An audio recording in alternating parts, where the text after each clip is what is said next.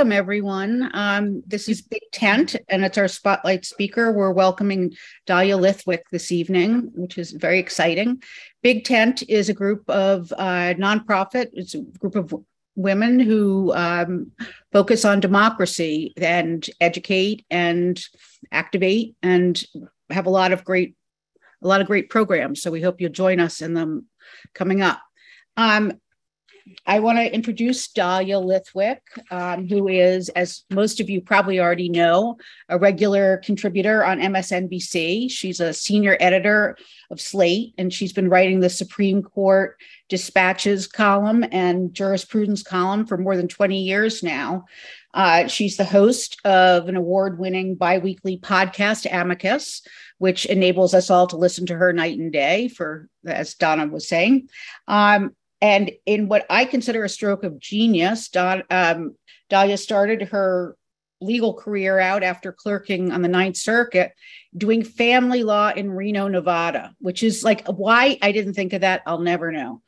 But after that, she's gone into writing, and her writing has won numerous awards. She's the first online journalist to be invited to be on the Reporters Committee for Freedom of the Press. And she's the author of, co-author of many books, and the author of Lady Justice, which is superb. If you haven't read it, you should read it right away. And we welcome her here tonight and thank her so much for joining us. So we have lots of questions, to put it mildly. And I wanted to start out, if we could, talking about your book. It's fantastic that so many women stepped up and stepped forward. And when did you first realize that it was the women who were stepping forward? First of all, thank you. I want to thank Vanessa. I want to thank Wendy. I want to thank so many friends that I'm seeing in this room. It's really special. As I said, when we were in the green room just before we started, it's so gratifying to be having these conversations after the midterms went the way the midterms went, because it comes with a nice side of I told you so, which is that, women were not going to get over Roe or be, fine after a couple of weeks. And it's nice to be vindicated in that. So I think the short answer to the question is I started writing the book in 2017 when I was really finding that the lawsuits that pervaded every minute of my life as a legal journalist in the Trump era, really out of all proportion to what seemed mathematically likely, were being led by a lot of women. Women were sort of stepping into the breach. I think that I was seeing the same energy that was brought to the Women's March, around the time of inauguration. That energy was being brought to courtrooms too. It was just, I think, slightly dorkier. It took a long time to unfold. But I think one of the first stories I tell in the book is of the Muslim ban, which Donald Trump had run for office, promising that he would put a stop to Muslim entry into the country, and was one of the first things he did after inauguration. And I sort of tell the story of how it was very manifestly clear to me that the tale of lawyers showing up at airports, whether it was SFO, whether it was LaGuardia, whether it was Kennedy, whether they were in Dallas, or wherever they were, the lawyers who dropped everything and showed up and sort of held up signs that said to refugees and asylum seekers and people who were lawful, permit holders of immigration documents, but who had lost status on their flight as they came over because the travel ban was signed, were overwhelmingly women. And it was really striking to me both that, again, it was not 50% of the lawyers who showed up in airports. It was much more were women. And 4 of the 5 judges who enjoined the travel ban in the first 48 hours were women. And so I think that planted this seed of an idea in my head, which sort of shoots through the book and shoots through this moment we find ourselves in now, which is that this foundationally different from the women in Iran who are putting their bodies on the streets to protest. That's astonishing. I mean, it's breathtaking. But this was women who went into court with like a blue book and a yellow pen and the ability to file for an injunction, and that is access to power that shouldn't be taken for granted, because it's not just bodies on the street, it's prevailing time and time in courts of justice. And so I think I wanted to lift up that story as an alternate path to success and to democracy repair. It was great. I mean, I think it occurred to a lot of us that it just seemed disproportionate, but your book takes it a step further. One of the things I wanted to talk about was, in the book, you talk about your story with Kaczynski and your experience, and on the anniversary of Me Too. I thought I'd raise that as under the guise of asking why more people don't step forward, which is a tough question. I think so. So for folks who don't know, one of the things that I was involved in, again, around this time, 2017, 2018, was a bunch of women who had clerked for a very, very prominent, the former chief judge of the Ninth Circuit, Alex Kaczynski, deeply, deeply respected legal mind, who also sort of was known, it's with sort of an open secret on the courts, that he was known for showing porn to clerks, and he was known for talking abusively and treating women in inappropriate ways, but everybody sort of shrugged it off and said, that's just him being him. And I had known all this myself. I was the beneficiary of it when I was a law clerk, right out of law school, months out of law school. And I had told nobody for decades because it was not good for my career to say something. And so I watched as a group of incredibly brave women, who, by the way, were younger than I, who came forward on the record using their names and said, in the midst of Me Too, there are federal jurists, lifetime appointed Article 3 jurists, who do a lot of these same things. And the legal system, the judiciary, seems to have no mechanism for doing anything about it, neither for investigating, nor for findings of facts, nor for disciplining. And how paradoxical that the same judges who are in charge of deciding what is sexual harassment, what is gender disparity, are the people who can't seem to police themselves. And so I became one of the first people who came forward, and there was an investigation launched, and Judge Kaczynski stepped down after a few people had come forward. By the end of this truncated period, 14 women, I think, came forward, putting their names on the record. The minute he stepped down, I know we're going to talk about Justice Kavanaugh, the investigation stops. There's no investigation. So he collects his lifetime pension, and there will never be any findings of facts about what he did or did not do. Tiny coda, just for those who haven't been keeping track, Judge Kaczynski popped up 2 weeks ago because he's now one of Donald Trump's lawyers. He is representing Donald Trump in a fight around the First Amendment. And one of the things that former Judge Kaczynski put in his pleading is a comparison of Trump to Galileo, and great historically misunderstood figures, because Trump probably will be proven right both on COVID and on the stolen 2020 election. So in case anyone thinks there are consequences, there's the opposite of consequences, right? You just hang out a shingle and go forward. So the very brief answer to the second part of your question is, at the time the piece I wrote was not meant to be a Me Too piece. It was a piece about complicity. It was a piece about how it was possible that every journalist, every judge on the Ninth Circuit, every district court judge in California, every law clerk who ever worked for him, law professors who said to students, don't go clerk for him, you'll be sorry, nobody stepped forward.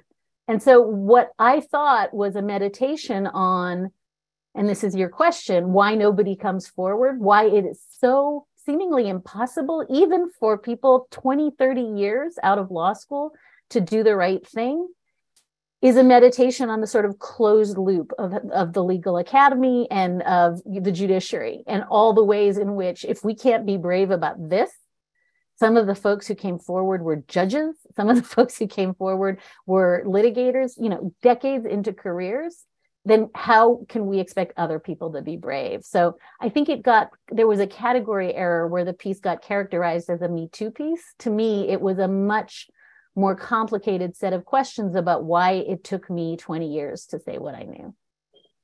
Yeah, I mean, there definitely is a a code of silence that you're taught as a clerk.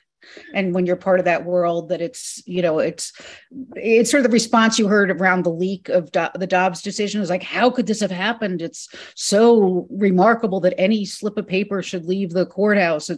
There really is a sense that people have where they buy in 100%. And in that way, they're legitimizing bad behavior. I would say that I think I'm putting my money on karma, because I think Trump routinely stiffs every attorney. So Kaczynski will likely not get paid. So I want to come back to the ethics issues with the court, but I want to ask one more question about your book first. So in the book that starts out as being about all these amazing women litigators who are changing law through really important court cases, you shift to voting rights and profile two phenomenal women, and not just individuals, but a way of approaching voting rights. And I wanted to ask you about that. What shift occurred? I think the quickie answer is that there's a tiny bit of like eat your Brussels sprouts, right? That you bake the really arcane, the stuff toward the end of the book is complicated, right? You're talking about malapportionment and redistricting and what you do about one person, one vote. Some of that stuff is very, very hard to explain. And so I think there was a tiny part of me that was like, if I start with these cool, like, dun, dun, Law and Order stories that just talk about lawsuits, people will hopefully be interested enough when we get to the pretty complicated questions about vote suppression and redistricting. So that's part of the answer. I think the other answer really is that the second half of the book largely came together after January 6th. And I think one of the things that I realized was you can win all the lawsuits in the world and lose democracy. It's not enough to win lawsuits. It's a lot. And the women in the book, I'm in no means suggesting that what they did was not heroic, the women who litigated their way to massive wins. But it became manifest to me that people like Vanita Gupta, who was at the head of the leadership conference at the time, people like Stacey Abrams, who built this massive, massive voting rights coalition to fight vote suppression in Georgia, were actually doing justice work as much as, if not more so, the people who were in lawsuits. And so I think I slightly wanted to broaden the aperture from just the kinds of legal stories we're used to hearing, because they get a lot of attention in the press, to the kinds of legal stories we don't hear a ton about. And maybe just one final note on that. The book begins with Pauli Murray, who is the most important civil rights litigator and activist that no one's ever heard of. And for folks who don't know about Pauli Murray, I cannot tell you, I am drunk on Pauli Murray because Pauli Murray writes what becomes the Brown versus Board of Education brief and gets no credit for it. Murray writes it as a law school paper at Howard University. And Pauli Murray, by the way, is at Howard University because her first choice university will not allow her in because she's a woman. Pauli Murray goes to UNC undergrad because, or is not allowed to go to UNC undergrad because they will not let her in because she's Black. So Pauli Murray, throughout an entire astonishing life of having doors closed, still manages to do this foundational, life-altering justice work that gets no credit. Justice Ginsburg credited Pauli Murray in one of the first briefs to use the 14th Amendment for gender equality and puts Pauli Murray's name on the brief, even though Pauli Murray didn't participate in the case formally, as a way of saying, like, I stand on your shoulders, this is your work. But I went to law school for 3 years and nobody said the words Pauli Murray to me. And most of us, I think, have never heard of Pauli Murray. There should be a law library across every law school in the nation devoted to this person. And so my theory of the case, and it's a little bit the answer to your question, is that women do democracy work often without fanfare. Often it takes decades. Often it is in huge groups. Often there's no credit, right? I'm sitting in front of my RBG, like, throw pillow, it's just, there's no tote bags, there's no mugs, there's just work. And I wanted to use both Pauli Murray and the organizers you describe at the end of the book, whose names might not be household names, as avatars for the way women build power, which I think is fundamentally different from the way men build power. And I think it's also fundamentally unrecognized. Yeah. So one of the Vanessa Thomas from Big Tent observed earlier today in our group chat that it's amazing how our government now needs to protect us from the Supreme Court. She wrote this after seeing the Senate pass the bill to protect same-sex marriage and interracial marriage. And to that end, I thought maybe we could talk a little bit about the court and why we need protection from it lately. So there's some, just as far as the institution goes, there's a common misconception, which is that you're appointed for life. In fact, the justices are appointed for good behavior.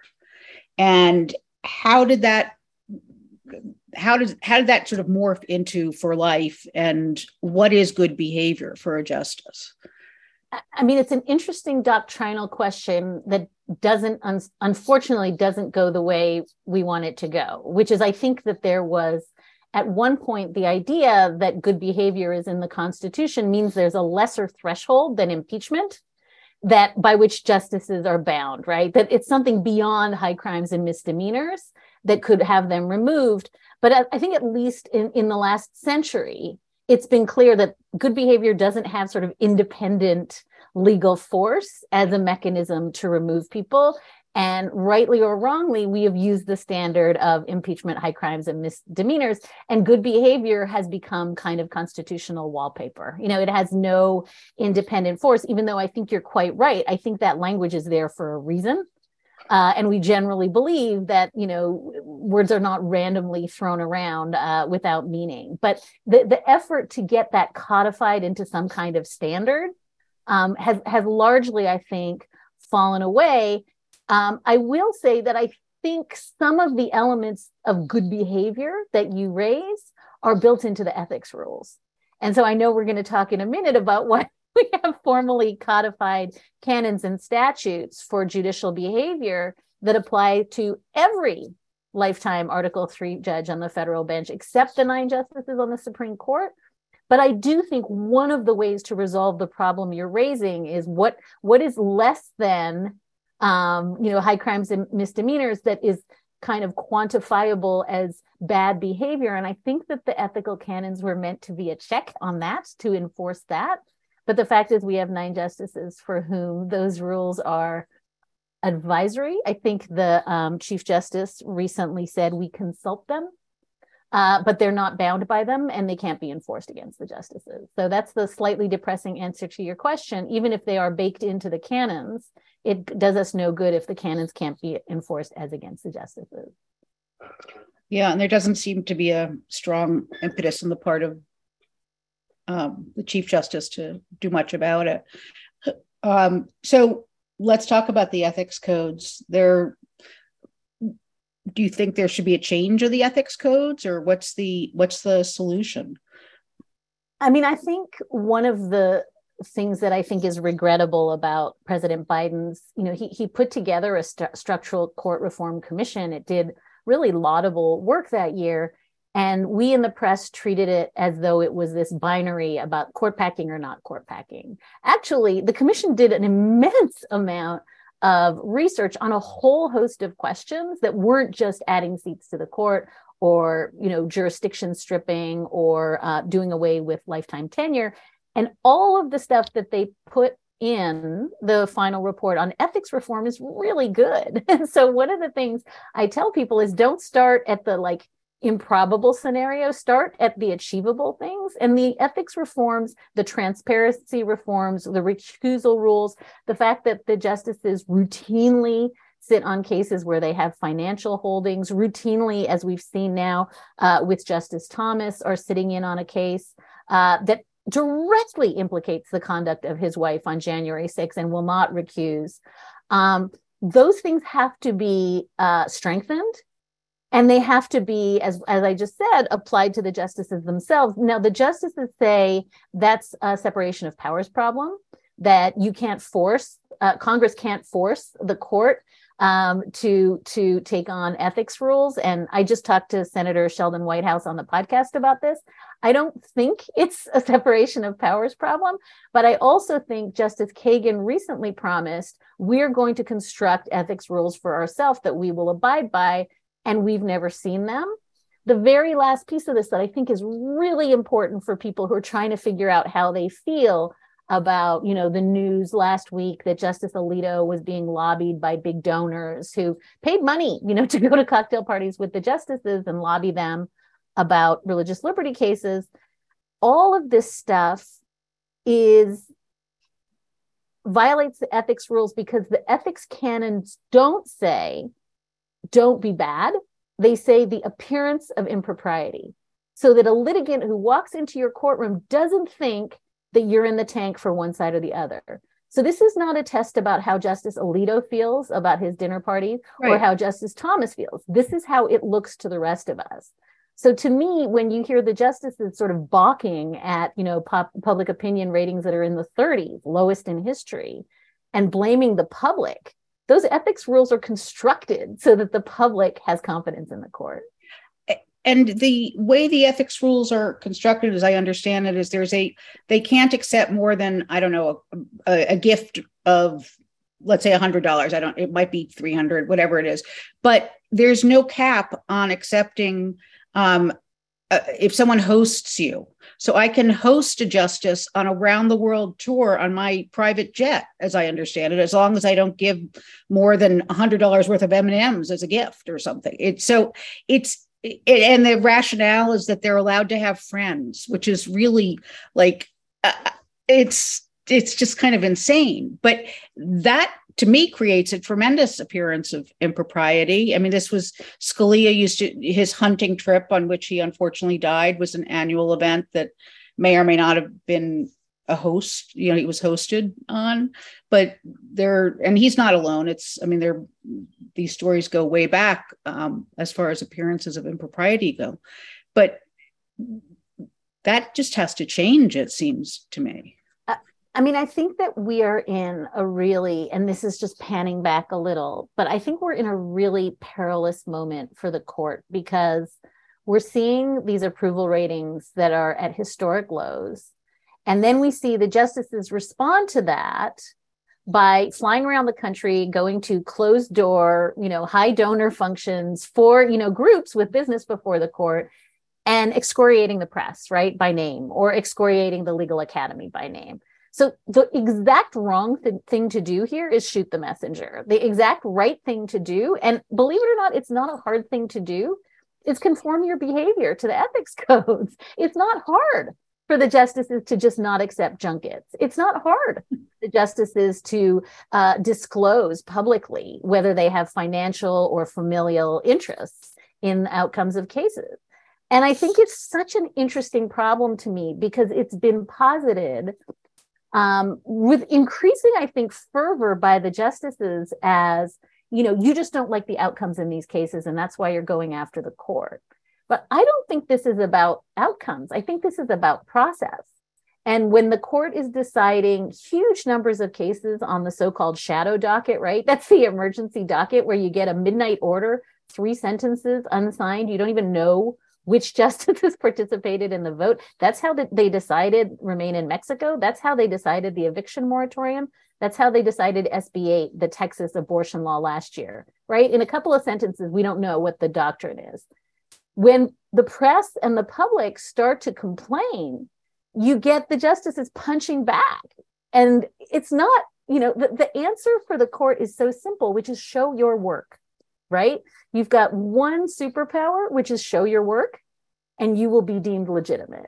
And for the court to want to do, as you're saying, these secret hunting trips, these secret conclaves, they got standing ovations at the Federalist Society 2 weeks ago, and you want to be involved in like partisan legal things and not be criticized because you think it's a secret. I just think that the peril here, and I want to be super clear about this, those of us who are criticizing the processes the court is using to do its business are not doing it just because we don't like the outcomes in cases. It's because the only legitimacy the court has, right? Go back and read the Federalist Papers. It's public approval. They have neither the purse nor the sword. They don't have an army. They don't have a budget. They have nothing except public opinion.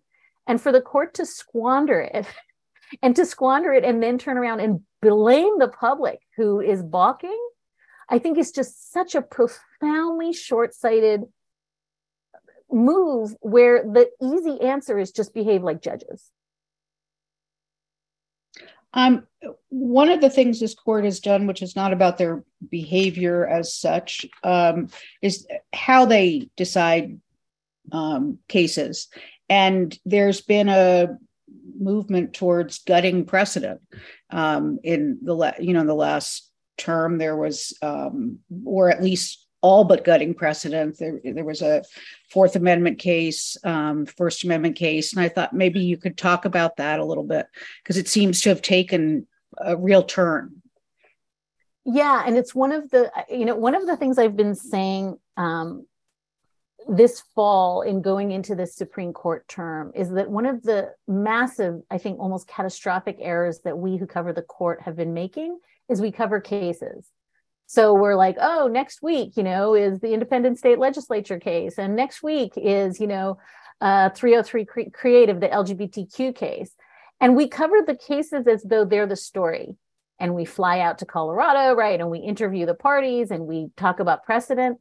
And what we don't do is talk about all the other stuff that are the trends and themes of the term, right? So if you think about, the last 2 days of the Supreme Court term, the New York Times will do those good charts about, which justices agreed with which justice. And you get a kind of beginning of the beginning of a story of the arc of the whole term, but really very little. And I think one of the stories of last term was exactly what you were saying, which is the eviscerating of precedent in case after case after case, right? Whether it was Dobbs, the doing away, explicitly overturning precedent, or Bruin, the gun case, it's just explicitly changing precedent, or the, doing away of essentially the Lemon test, for First Amendment purposes, saying things like the major questions doctrine, which is a thing that nobody even understands because it should be doctrine in quotation marks, somehow blows up, how we think about how agency rules are promulgated. And so with case after case after case after case last term, where the court just either did away with the test or changed the test without telling us what the new test was, but in no strong case other than in Dobbs, where they just expressly said Roe was wrong when it was decided, it's wrong today, do they tell us what they're doing? And so I think when I was talking about the shadow docket, sort of moves that are done in the dark, one of the moves that are done in the dark, and I know we're going to talk about this case in a minute, we're really seeing this with Moore v. Harper, which is the independent state legislature case out of North Carolina. But we are seeing briefs that are citing to an opinion that got 1 or 2 votes in right. Bush v. Gore, as though that's a majority opinion, as though that's binding precedent on the court. And that move is playing out now in the lower courts, where we're seeing judges cite to things that got 1 vote, to a Scalia dissent, to a Thomas dissent that commanded 2 votes, and pretend that's precedent. So there's like a million reasons why this is a problem, and we don't need to belabor them. But what I will say is, if you think about why we are bound by precedent, it's not just the appearance that the court willy-nilly makes, a new member of the court means that the law changes. It's that so people can organize their lives around knowing what the law is and what comes next. And it is quite literally not possible now, if you are, say, a school district trying to figure out whether a coach can pray sectarian prayer at the 50-yard line on a football game. I don't know what the test is. If you're the EPA and you're trying to figure out after the EPA case what the new rule is, I have no idea. I don't know actually what the new rule is in Bruin for gun laws. And we're seeing courts around the country scrambling, trying to craft what the new precedent is. And so I think that there's not just that we rely on it for the stability of the law, but so people can organize their lives around a legal principle. And when the court does away with precedent or treats, a minority position as though it's binding legal authority and doesn't tell us what's coming next, there's a whole world of uncertainty, which is the opposite of the rule of law. Yeah. No, it's very, very troubling. So let's talk, speaking of troubling, let's talk about Moore versus Harper. And I loved your podcast with Michael Lodig, which was phenomenal. But if you could talk about the case a little bit. I know in Big Tent we've had a number of people come and speak about it, but it's extremely complicated, and there's a lot of confusion about it. But I mean, I think it's no exaggeration, Wendy, to say it's the most important case that nobody's paying attention to. And that's because it's arcane and complicated. And it's also because it feels so theoretical and abstract that it's really hard to sort of pin it to meaningful outcomes. So the very short version is, this is a case, as with so many cases this term, that just has to do with a gerrymander, with a North Carolina gerrymander, that new maps are drawn, and the state of North Carolina says, you know what, we don't accept that the state Supreme Court has jurisdiction over us, because state legislatures have, plenary, that means unreviewable power to set elections. And so essentially what they are saying is that any state legislature can set election proceedings, and it cannot be checked by the state Supreme Court. We're not even talking about federal courts, but by the state Supreme Court, and that the governor or other state actors that seemingly also have independent checking powers also have no control. The legislature wins every time. The very extreme version of this is kind of the thing that you all were seeing in the 2020 election, when Donald Trump's calling around to Brad Raffensperger and to elections officials in Pennsylvania and saying, the legislature can just set, whatever policies you want. You can give us your own slate of electors. It doesn't even matter what the slate of electors is. Just cough up your own slate of electors. That's the really extreme version. And I should note, this is a doctrinally complicated case because part of it is rooted in the electors clause, part of it is rooted in the election clause. There's some parts that sweep in federal elections. There's some part that are just state elections, but of course, state legislatures control both. But the very, very, very worrisome idea that's being promulgated, and this is a case, it goes to your original question, that is rooted in a Rehnquist plurality opinion. It got 3 votes in Bush v. Gore, 3. And it's being held out that Rehnquist sort of floated the idea in one of the Bush v. Gore cases that maybe the Florida Supreme Court didn't have the authority to tell the Florida state legislature what to do. It's not a majority opinion. It's not doctrine. It's not the law. It was in a case that, by the way, was good for one ride only. And that's being sort of lauded as the birth of this idea that, in fact, has no constitutional support, no historical support, and not even doctrinal support. And the really scary part of this case, if I haven't scared you enough, is that we already have 4 justices on the U.S. Supreme Court who've evinced real interest in the independent state legislature theory. And in the run-up to the 2020 election, we had Alito, Kavanaugh, Gorsuch, and Thomas all think this is a really interesting theory. So this may rise and fall with the views of Amy Coney Barrett, who has not yet opined on one of these cases. But I think that the notion that state courts can do, state legislatures, which we know how malapportioned and how broken they are, can do whatever they want without a check by the state Supreme Court, is so profound, not just going into the sort of next presidential election cycle, but going into any future elections.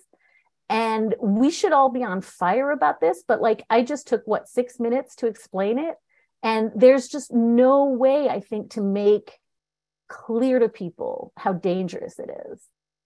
Well, the implications of this case, even for other, what could happen afterwards, as far as doing away with ballot initiatives and things like that people have said could follow from it, are really, I mean, it's explosively troubling. I don't know how else to put it, but it is very scary. So here's another small question. How do we restore democracy? What do you think are the most crucial steps to take? And Can it be done? And a 3 minute? Use 3 blue books. Go ahead. I mean, I think that this is the silver lining to Dobbs, and this is the silver lining to the midterms, right? I think that in some sense, Dobbs was a natural experiment in how far you could push minority rule. And for a lot of people who looked around after Dobbs came down, or Bruen, the gun case, came down and said, how is it possible that 80% of the population, 76%, whatever, don't want this thing, and we're getting it? And the answer to that question is really a very complicated story to tell about how, in many ways, this is a 2-century-old minority rule system operating exactly as it was designed to operate, right? That's why there's an electoral college that massively distorts, right, electoral outcomes. That's why there is a wildly malapportioned Senate that massively distorts electoral outcomes, right? And that's why you have a Supreme Court where 5 of the 6 conservative justices were seated by presidents who lost the popular vote, ratified by a Senate that does not reflect majority opinion, and who then, as a majority, turn around and constrict voting rights, the way they did in Shelby County, the way they did in Brnovich, the way they're going to do in Moore v. Harper.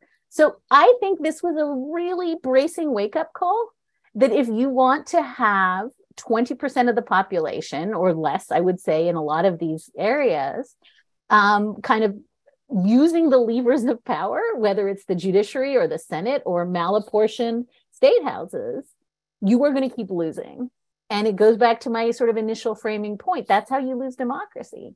I think that the really fascinating thing to me was the blowback to that, was the midterm elections, not only where, women showed up, sorry, pollsters, and, Gen Z showed up, sorry, vote suppression, and people really were engaged and invested in a midterm, but also that every single state where abortion was on a referendum, a direct referendum, it won, including in ruby red states. So I think one of the lessons here is if you do democracy correctly, you'll win. Your ideas will win.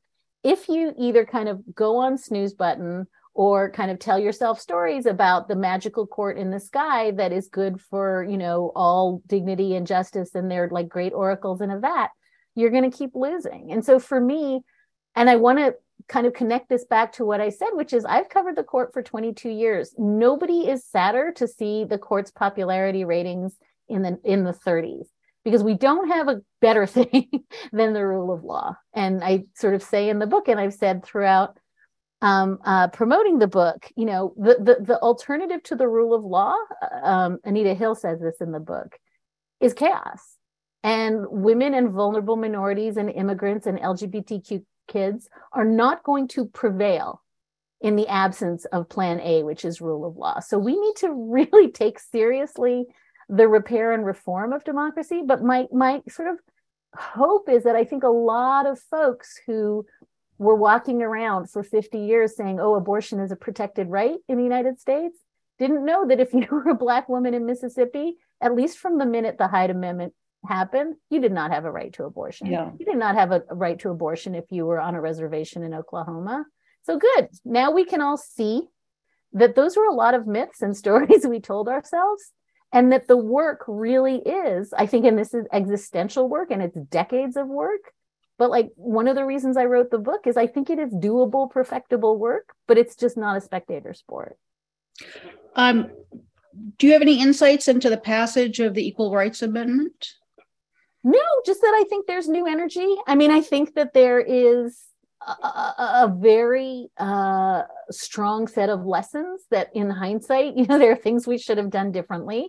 Yeah. And fighting for the ERA is one of them. And codifying Roe, by the way, is one of them. And, there's a whole set of things we could have done differently. And the ERA certainly is one of them. And I do think there's meaningful new energy, despite really tricky constitutional questions about, which states count and how to count them. But I will say this, I think that we sometimes get caught up in this trap of doing hindsight. And we tell ourselves, oh, if we had just rooted Roe versus Wade in equal protection and not in privacy, maybe Justice Alito would have been on our team in Dobbs. Like, I just think we love to beat ourselves up for bad tactics without really reconciling ourselves to the fact that this has been a losing fight for 200 years because women didn't have the vote then. They were not there to draft the founding documents. They were property, right, and chattel right up until very recently. And so I think that to get in the game of if we had put more force behind X or Y or Z, and that's why we're losing, I think gives away a lot of power. I would rather just say, and I've been saying this to anyone who will listen, I actually think like the privacy protections that are protected in Roe v. Wade and Griswold and Obergefell are themselves worth fighting for. And that I think there are really solid, sound, meaningful arguments that we do not make about why they should have been rooted in the due process and privacy, substantive due process clauses. So I would rather see us kind of bravely defending the moves we've made rather than constantly beating ourselves up, because if maybe we had done it differently, we would be winning now. So I'm looking at some of the questions that have been put out there. Mary Himes asks, or notes that you mentioned that women get and use power differently than men. Can you explain that? And is Nancy Pelosi an example of what you're saying? It's such a great question, Mary. I mean, I think if I'm right about women in the law in the book, it's certainly not just true of women who practice law. Every day. It's about women who use, constitutional tools to get power. And I think former Speaker Pelosi is such a high manifestation of that use of power. And one of the things that I argue in the book, and fight me in the chat if you want, is that I think that women and other minorities, this is certainly true of people of color, and it is certainly true of LGBTQ Americans and so many vulnerable groups, have always lived with this split screen of both being in power and knowing what it's like to not have power. And Pelosi is certainly an example of that. And one of the things that I have argued in the book, and I continue to argue, is that the reason that Dobbs was so visceral for so many women is because it's so strange to go in a heartbeat from the law has been an ordering force in my life. It is the thing that gives me equality. It's the reason my grandmother could have a credit card in her own name eventually. It's the reason, there is a rape exception, a marital rape exception, right? All of these things are because of the law. But the law is also the thing that is putting women in Alabama in prison right now because they're endangering their babies, right? And a woman in Oklahoma in prison right now for a miscarriage that the state deems was because she used drugs. So I think that what I'm trying to argue is that the veil between the law as an instrument of power and equality and the law as a mechanism for oppression and control is really thin. I think we thought it was a very thick membrane because we all, most of us came of age at a time where it felt like there's no looking back. We're never going back to, back alley abortions and women and their doctors going to jail. Well, okay, now we've gone back. And I think that what Speaker Pelosi, in so many ways has represented to me, in addition to just, all the ways that she uses soft power, Mary, in terms of, listening carefully and saying the right thing and being just such a deft organizer. But I think in addition to that, she was modeling for me throughout the Trump years a deep awareness that you could live on the other side of that curtain, that people could be threatening lock you up at Pelosi, that people could threaten to, and in fact, break into her home and try to kill her husband. And I think that for any woman who's kind of moved through the world with that fear that the world could turn on you in that way, and maybe this goes to Wendy's very, very first question, I think leaping into action in the days after Trump was inaugurated, because this is familiar, we remember this in our bones, is a thing that I think Pelosi, if you look back over, her time, certainly in the Trump era, and I just have to say, the most transcendent moment of that was on January 6th, just watching her peel open like a Slim Jim and rah, rah, rah, rah. It's just the most amazing manifestation of just sort of like power, awareness, complete understanding and command of the situation. And so I don't know if it's a great answer, but I think my sense of this thing is, and I want to be clear, I always try to be really clear about this. Any book where you're essentializing is fundamentally wrong, right? Because I don't want to say like no men were in the legal resistance. Every woman in this book had 10 men working on her team, and there were so many men, I couldn't begin. So I don't want to say like this is all women have, this relationship to law and power, or that no men do. But I think I want to say that for a lot of women who thought their lives were going to look one way, and suddenly in 2016 it looked another, they leapt into the law as a force for protection. And I think Nancy Pelosi is like such an avatar for that. She's amazing. So Donna Moffley asks, I think it's a type of dumb Quentin. I think that's, but why do you say women are in the minority? I thought there were more women than men in the US, plus they have more money.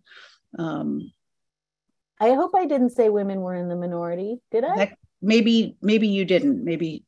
I mean, clearly, statistically, they are in the majority, and as voters, they are in the majority. I think I can't even remember why I would have. I don't think I said it. And if I will say, I mean, I think one of the things, and I tee this up in the book, I graduated from law school at a time where women were 50% of my law school class. And we are still not even close to parity in big law firms. We're not close to parity in Congress, in the Senate, it's state Supreme Court. So women are both, at this point, the majority in their law school classes, and not breaking a glass ceiling that I think we expected to break. I mean, Anita Hill says in the book, she expected to break it, when she graduated from law school too. So I think in one sense, and only in that sense, we're in the minority in terms of having commensurate access to power as men, but I don't think that translates into voting. Yeah. So a number of people are asking what your thoughts are on expanding the court to 13 justices in line with the number of districts or circuits, or any rationale for having 13. I have very reluctantly come around to court expansion because I don't think there's another solution. And, it's important to remember there's nothing, 9 is not in the Constitution. There have been 6 members of the Supreme Court historically and 8, and the numbers have gone up and down historically. There's nothing that says, that that number is frozen in amber. And so I actually am fine with having the same number of seats at the court that align with the number of circuit courts. That was how this was supposed to work. And there's no reason not to map that onto how it was supposed to work. Here's the other thing I think about court expansion. I genuinely believed a year ago that in the face of massive public disapproval, the court was going to pump the brakes last term. And I was on record saying after SB 8, like, they're not going to go big on guns and go big on religion and go big on abortion and go big on the EPA and go big on, diminishing prisoner rights. They can't do this all. And I was wrong. They really went big on everything. And the thing that I thought was the braking mechanism on the court, and this goes to some of the questions about what can we do about the court, I thought public opinion actually affected the justice's behavior. I think it affects Chief Justice Roberts' behavior, but I think he's irrelevant because there are 5 justices to the right of him who are not in any way affected by public opinion. And in fact, I would go so far as to say, if you think about Justice Alito flying out to Rome to sort of spike the football after Dobbs, I think he actually likes the disapproval. He sees it as signaling that he's doing something right. So I no longer have a ton of confidence that the public being mad or angry op-eds are going to get the justices to conform their view of the world. So this is where I think we tell the wrong story about FDR and court packing, because we always lay that out as a story of, FDR tried to do this crazy thing and the most popular president in history almost, loses legitimacy and has to pull back. Because the second part of that story is after FDR floats court expansion, we have the famous switch in time that saves nine. We have conservative justices who get off the court. We have justices who change their views, who had been striking down all the New Deal legislation, suddenly saying, oh, wait, I love it. It's constitutional. So I actually think that when we tell that story as like a failed piece of power, I think that's a really interesting story about, a kind of staring contest in which the court blinked. And my view at this point is that to take at least the threat of meaningful conversations about court expansion off the table and to be like, oh, we don't want to threaten that because God knows what'll happen. Like the worst thing has happened. It's happening. It's going to continue to happen. And so to me, it just seems like such a hollow piece of rhetoric to say there is a thing that we can do that at minimum might make them understand that we're quite serious about this. And the idea that we can't talk about that thing, much less craft real legislation and support it, is just baffling to me. And to the person, somebody in the chat said, I did in fact say women and LGBTQ, and other minorities. So that's how I said it. And you are quite right. Thank you for the check. So can you comment on who you see as up and coming, powerful, influential women in the legal system? And how do you think they fit into the political scene in 2024? I mean, I think we're seeing them. I think that the Michigan, the juggernaut, in the Michigan elections of these women who were expressly and overtly ran on reproductive freedom and expressly and overtly, to your issues, ran on democracy, I think are just amazing. I think that, again, I think we're telling the wrong story about Stacey Abrams in her race. I think that we tell that story as a story of like, womp womp, she did all that organizing and still didn't win. Stacey Abrams has been part of like a decade-long campaign to rethink how you engage voters and to help voters to buy into a system that fundamentally makes no sense for them to buy into because it's never given them anything. And so for what Stacey Abrams is doing is so absolutely sublimely important. And I think efforts to run down all the work that those groups did is so short-sighted. So I want to sort of re-up my sense that, and this is again why, the book lands on her, that I think that we are so taken with, who's the flavor of the month. And we love AOC this month. And next month, we're going to love Jocelyn Benson. And they're amazing. They're all amazing. But I think the real work is not the famous, people who get, a gazillion Instagram followers. I think it's the people who are we saw it in Michigan, right? Who got that ballot initiative, who refused to see it taken off the ballot, who knocked on doors, got more signatures than have ever been amassed in, for an initiative. I think those are the people to watch. And I think that we, it goes back to the way we tell stories is we love stories about, Jefferson and Madison and, Adams, and they were so smart and wonderful and they built democracy. No, democracy gets built over centuries because amazing people, sweat and labor and don't get remembered. And so those are, it's so kind of the heartbeat of the book. But for me, the heartbeat of this moment we're in is that if you look at the amazing electoral results at the midterms, so much of that organizing is women. Yeah, no, and for those of you who haven't yet had a chance to read Dahlia's book, especially the chapter on Stacey Abrams, it's really powerful, and I couldn't recommend it to you strongly enough. It's very important, and I think a lot of what you're saying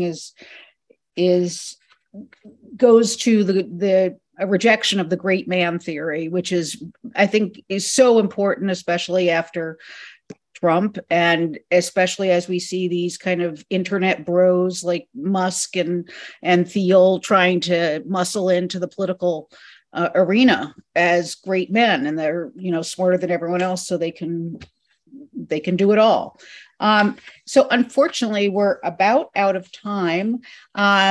We'll ask you just real quick, what books are you reading? What movies have you seen? What's your favorite thing right now? So I think you probably got a hint of this, but I'll say it again. I really am obsessed right now with Dorothy Roberts. who has been writing about Black women and their body. You can see on my bookshelf, Torn Apart by Dorothy Roberts. Peggy Cooper Davis, who was doing the work explaining why privacy is protected in the 14th Amendment as a standalone right. And just this week, an interview came down, Slow Burn, which was the Slate podcast, if someone can pop it in the chat, the Slate podcast about post-Roe and the history of Roe. This week, Peggy Cooper Davis sat down for an interview with Susan Matthews for a bonus episode. And I just think her work has been amazing. So I've been really reading Michelle Goodwin, Black women law professors who've been telling us for 10 and 15 years, like, you think all this stuff is safe. You think it will never be criminalized. You think it's not going to be your children.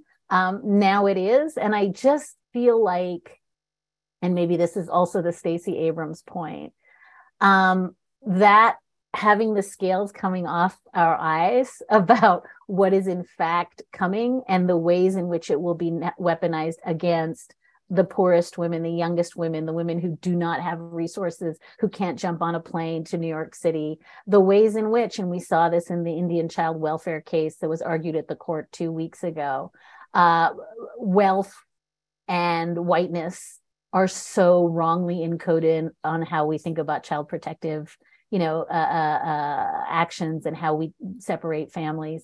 So I've been really kind of opening up my own sort of sense of, from Pauli Murray right to Dorothy Roberts, that the thing we have to keep reading and reading and reading is people like, again, Michelle Goodwin, Dorothy Roberts, who've been saying for years now, look at what's happening to Black women in America. They're the canaries in the coal mine. And so I spent my summer reading that, and I cannot commend any of those writers more highly. Thank you so much.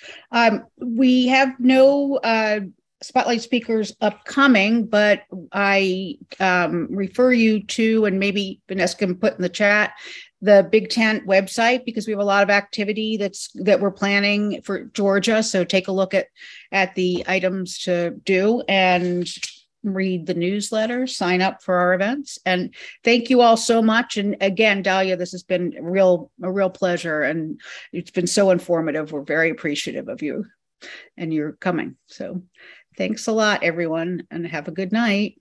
Good Stay night. well. Thank you.